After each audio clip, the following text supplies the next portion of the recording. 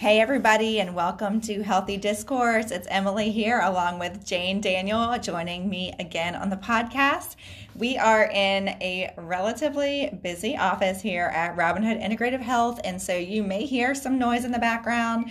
Sorry about that. Anyway, we are excited to come to you today with a really important topic that doesn't get enough focus, I would say. And that is that we can optimize our nutrition. We can lose weight. We can achieve all kinds of body change, of increased energy, and all kinds of positive things in our bodies without counting calories. Doesn't that sound too good to be true? It's not. And Jane is here with me today, and we're going to just talk about some of the misconceptions that people have when it comes to weight loss by overly focusing on calories and under focus on calories, because the truth is they do matter, but they are not the end all be all to body change. This whole idea of counting calories, calories in, calories out, and that's everything that matters is not it. And so we're going to talk about how what actually does matter and why that isn't your ideal way to focus on everything. So welcome, Jane. Thank you. I'm glad to be back. I am glad that you're here. People love when Jane joins me, and I love it too. So let's talk about calories first. And let's talk about when we eat the right foods, but we're consuming too many calories. Why does that matter?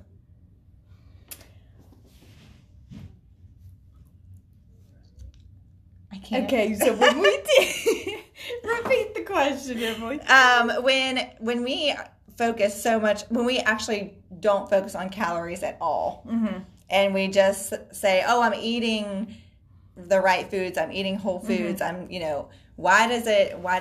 Why is that not ideal either? To just completely dismiss the importance of calories." Sorry, I didn't phrase my question very well. No, you know what? I see that in a lot of people who are in my category that are people that live to eat. So I'm eating a meal and I'm wondering what my next meal is going to be.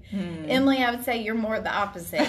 You eat to live. I guess. I don't know. I love food too. Well, and you do. And I indulge in little, I don't eat often, but when I do eat, I eat a fair bit. Yes. And I eat that super duper clean, good chunk of the time, and then I indulge a fair bit, a chunk of the time too. Exactly. So I see this a lot in people that are in my category that do the ketogenic diet, for example. So they are eating tons of fat, and they're loving all the macadamia nuts in the world and the pecans and the almond butter and all those really delicious fatty foods, but they wonder why they haven't lost weight. Well, that's when calories do count, and you can overdo it, and it will cause weight loss to not happen. Right. And I think it's one of those things too where we're like, oh, well, this is low carb, or we read all the promises on the front of the label, and it's like, and I think we get in this mindset sometimes too of, oh, this must be better, and therefore I can have more, right? Yes. And so it's kind of like we turn off the switch of, for example, if we're going to have the sugar-free ice cream, well, it's fine for me to have 3 scoops because this is low carb, but it still matters. Exactly. So yes. Anyway, but then let's talk about the opposite end of the spectrum, which arguably happens more often, especially with women, where maybe like they're restricting their calories or their food intake so much that they're hindering their results because they're not eating enough calories. What's happening in the body then? Yeah, I mean, I see that so much in my age group, the perimenopausal, menopausal women, especially. They want to eat less and they want to exercise more, and they're finding that and what's happening is they're putting their body in a state of stress. So the body thinks it's got to hold on to all the fat because it's basically being starved. Right. So that's when increasing calories and finding nutrient-dense foods is really important. Right. And let's talk about a little bit what's happening in the body when that happens. So when that's a type of stress. And we're going to talk about this in a little bit more detail, but when we're not eating enough, we're significantly stressing our bodies. And I don't think we often think of it that way. And so we're going to talk about the impact of that here in a minute. But what we want to talk about today is really ways that you can optimize your nutrition, that you can still lose weight, you can still get results without counting calories and that being your primary focus. So I'm just going to tell you 100%, I've never in my life counted calories. Well, that's not true. Back when I was had significant disordered eating, I'm certain I did. I don't really remember that, but I know I did. But in my living a healthy lifestyle where optimizing the right thing, I've never counted calories. I'm so grateful for that because I don't want to live by those standards. I'm just going to be honest. I do not like going to a restaurant and reading how many calories are in my food. I'd rather them not do that. I understand why they do it, and it probably does help people make better choices sometimes, but it just I don't know. I don't like it. Anyway, that's a whole other side note. But let's talk about how we can optimize the calories that we are eating to make sure that we're using them appropriately and our bodies can best use them for fuel and energy, which helps us to burn off the fat and or not gain it. So the first thing is, when is it ideal for us to eat most of our carbohydrates? I think from the studies that I've read, a really great time to eat your starchier carbs. So those are things like root vegetables, so potatoes, even beans. What else would you say? What else? Just plantains. Yes, any kind of starchy things. Or if you are going to say, okay, today I'm going to eat the cheeseburger, even that, right? When you're going to eat the bun, then ideally it would be eaten when. So earlier in the day is, what I have read, the best time to your body can handle the carbs. We're the most insulin sensitive, which means our cells will take the insulin and sugar, glucose that comes from the starchy carbs cause insulin to rise. And so that is the most beneficial, and then earlier in the day. So if you can eat the majority of your carbs earlier in the day, for most people, that tends to be the best. Now, there's always exceptions to the rule, but that tends to be when you're the most insulin sensitive. And arguably, that would just go for calories in general, too, right? So even, for example, for me, I generally fast at breakfast, which that's not great for some people because of cortisol and blood sugar. Everybody's a little bit different in that. But I would say on most days, I eat the majority of my calories at lunchtime. And then, I still eat a fair-sized dinner, but I do eat my carbs that I'm going to have for the day, and the majority of my fat and even protein probably at that meal. And it does lots of different things. It does help to balance all those hormones. It helps to keep you fueled and focused. It helps with lots of different things. And I think that a lot of times what people do is the opposite of that, where we skimp on eating all day long because we think we're being really, quote, good. And then by the end of the evening, we're starving, but more so probably even craving. This age group we're talking about, tons of cravings.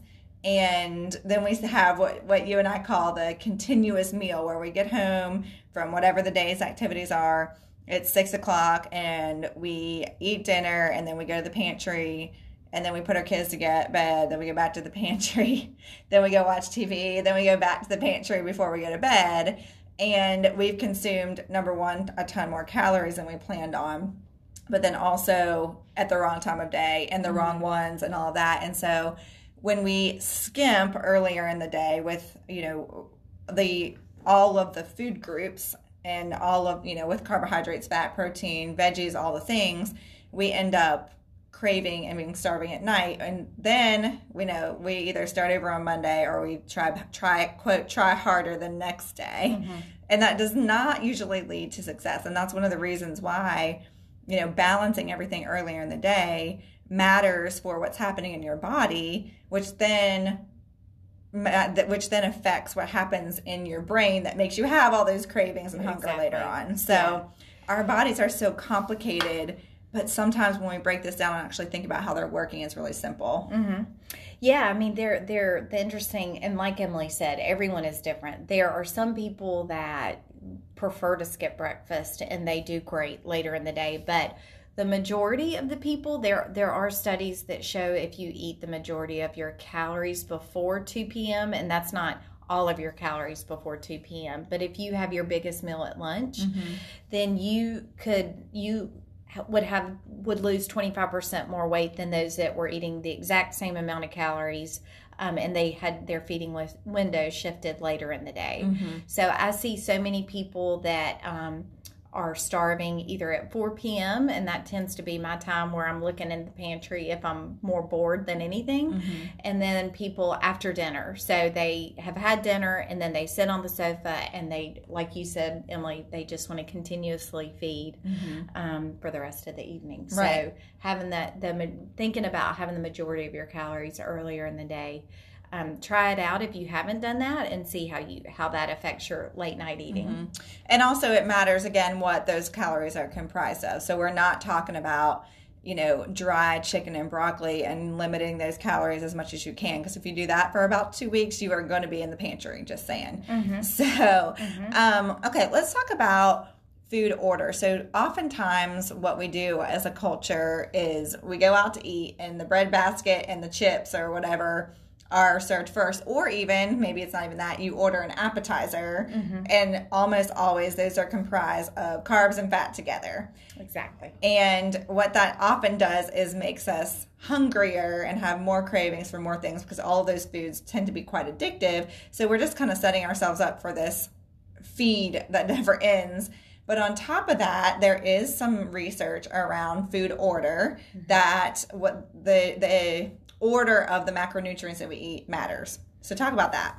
So I, how many of you guys, and I'm raising my hand here, have been to a Mexican restaurant and have eaten a bag of chips and salsa, and you keep going, or bread and butter.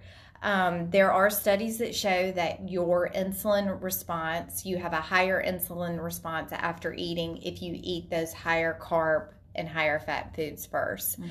How many of you guys have kids who go for the fries first in the Chick-fil-A kids meal, and then they're not hungry for their nuggets, and then 30 minutes later they're hungry? Oh my gosh, my kids are hungry all the time, no matter what anymore.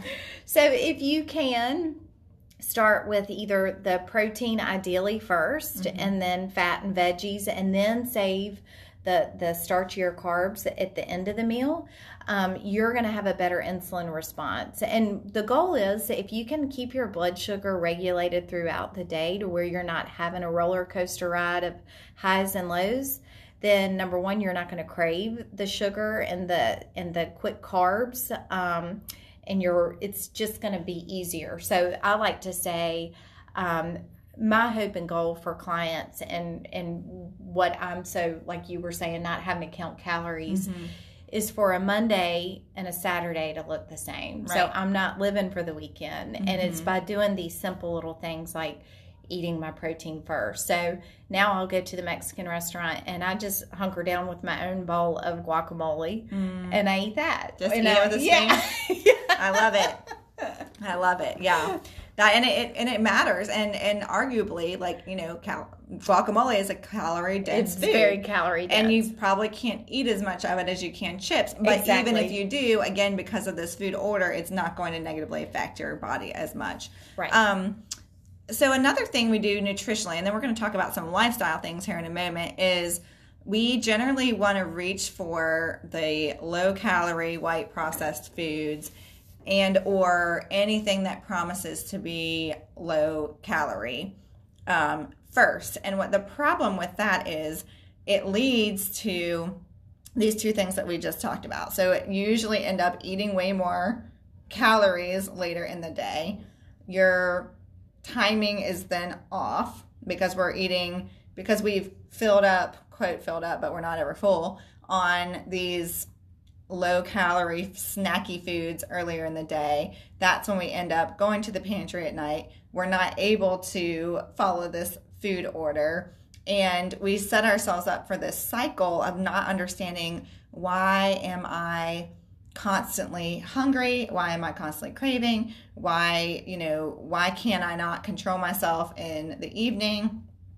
Too much of that is that either we're focusing on calories so much that we're avoiding more nutrient-rich foods that are actually going to satisfy us, or we're ingesting so much of these white processed low-calorie foods that everything just goes haywire. Mm-hmm. And then again, we're craving and hungry so much that we can't control it. So that's one of the other problems when we focus so much on calories, is where we get blindsided by, oh, well, this, protein has so many calories in it, or this avocado has more calories in it. So instead I'm going to choose the vegetarian option or whatever. Mm-hmm. It can look any number of ways.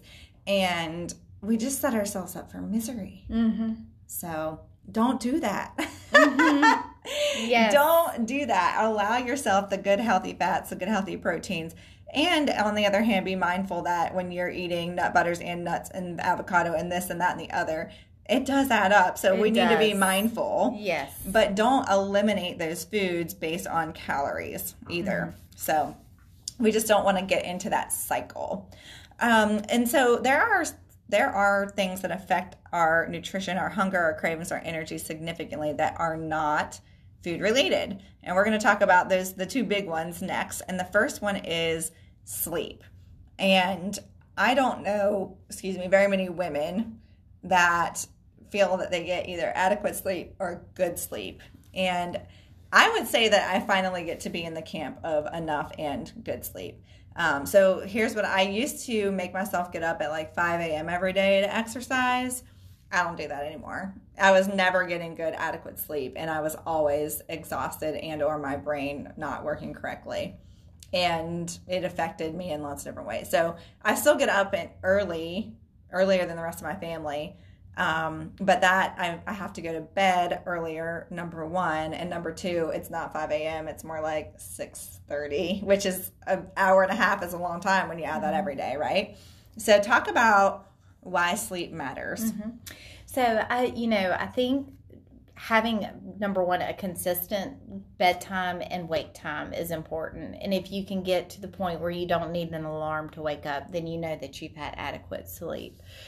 So there's a reason why we have not been evolved as humans to no longer need sleep, because the body is doing so much while we're sleeping. Mm-hmm. And from what my understanding is, the hours of 10 to 2 is when our body really is kind of repairing, cleaning, the liver's detoxing from the day before. And during that time, and if you can stick with a consistent bedtime and wake time, you're getting the different stages of sleep. So you're getting your deep sleep and your REM sleep and your light REM sleep. And during that time, your sex hormones have a chance to be optimized and your hunger hormones reset. So ghrelin and leptin are our hunger hormones, or some of our hunger hormones. And if you've ever noticed like a bad night of sleep, or you've traveled across the country and you're like starving the next day, and I've experienced this. Oh my goodness, yes. There's a reason why, and that's because your hunger hormones have not had a chance to reset. So you're just... I have a story about that. So we left, we flew out, we go out to a conference in Vegas every year, and every single time, this is so bizarre, we get there and it's not even a crazy time sleep, it's just things are so 3 hours is a big difference. And there's this like boba tea place in the place where we always stay by the Venetian, and I literally have to have it. And I'm not like a sweet afternoon person, but I cannot not have the sweet boba, whatever that even is that you're eating. Mm-hmm. I mean, that's so funny because that totally happens to me. Yes. Even though we try really hard not to like take red eyes, because that just messes you up forever. Even just that little bit of a shift. Mm-hmm. Oh my gosh, I'm always starving. For sure. Mm-hmm. Yeah. And you think about on the weekends, there's such a thing as social jet lag. So you're going to bed later and you're sleeping later. And then the next, Sunday night, it's back to quote unquote reality, and your body's just all out of whack. So doing these simple we things. always, Wiggy and I both sometimes struggle to go to sleep on Sunday nights. Mm-hmm. I don't know. Maybe that's it. Yeah. Social jet lag. That's it. So it matters a lot because when we're not getting adequate sleep or our schedule is significantly different all the time, then all of these things, our bodies are confused. Mm-hmm. And either they don't have enough time to replenish and to, do all the important things that happen while we're sleeping, or when we're all over the place with our schedules, then the same thing can happen. Right. So sleep significantly impacts our hunger hormones, all of our other hormones. Right. So have you ever noticed how cranky you are after you haven't slept enough for a few days? It all matters, right? Mm-hmm. So sleep has no calories, but it matters a lot. Yes. The other one, and I think we kind of are aware of this, but maybe not why, is stress. So stress can lead to extra stress eating, and there's a reason for that. But we also we generally think of stressors as things like, some major life event happens, right? Or we're going through difficult circumstances, mm-hmm. or work is crazy, right? Mm-hmm. Those kinds of things. And sure, those are stressors. But we often ignore all of the other stressors in our lives that can even be really good things. So definitely not getting enough sleep. So if you have a new baby, that's a really great thing. Mm-hmm. But you have extra stress and you're not sleeping, and those things matter a lot. Mm-hmm. If you exercise too much or you eat too little, yes. right? Yes. If you're one of these calorie counters and you're cutting it off at 1,200 calories a day, then that's stress on the body. When you're stressed, you're not going to lose weight. When you're not sleeping, same thing. When you're over exercising, so you're focusing so much on calories in, calories out, there's so much exercise happening to burn off, quote, all of the weekend or whatever you want to call it, and then we just want to beat our heads against the wall because the formula doesn't work. Mm-hmm. Well, our bodies are overstressed. Mm-hmm. And tell us what's happening in our bodies when that happens. Yeah, so our stress hormone, one of the big ones, cortisol, rises when our body senses stress. So I see, women that are like, Jane, I do one meal a day and I can't lose weight. And, for them, and again, everyone is different. So I think one meal a day is fantastic for some people, but it's not for everyone. And they're fasting too much, or like Emily said, they're over exercising and things. So what happens is your stress hormone cortisol kicks in. And cortisol and sugar are the two things that cause your insulin to rise. So you can imagine, for some people, the irony of having one meal a day, it could be the same as eating a Snickers bar throughout the day. Mm-hmm. That's what your blood sugar's doing. So thinking about that is, mm-hmm. It's amazing. And it makes sense. So back in the day when we were trying to be chased by a tiger, or we weren't trying to be chased by a tiger, but if we were being chased by a tiger, our cortisol, adrenaline, all of our stress hormones rise, and we need that quick sugar. So the glucose is condensed, the insulin rises, and it allows us to sprint. But mm-hmm. now we're just in a state of chronic stress, in a state of that elevated mm-hmm. insulin causing insulin resistance. And sure, we can't prevent stress from happening in life. So when these circumstances happen and that kind of thing, we need to be able to have a way to handle our stress and to deal with it, whatever helps you to lower your stress. Those are important things to have, but we can't fully control all of this. But it is good to understand that, even the good things that happen, even the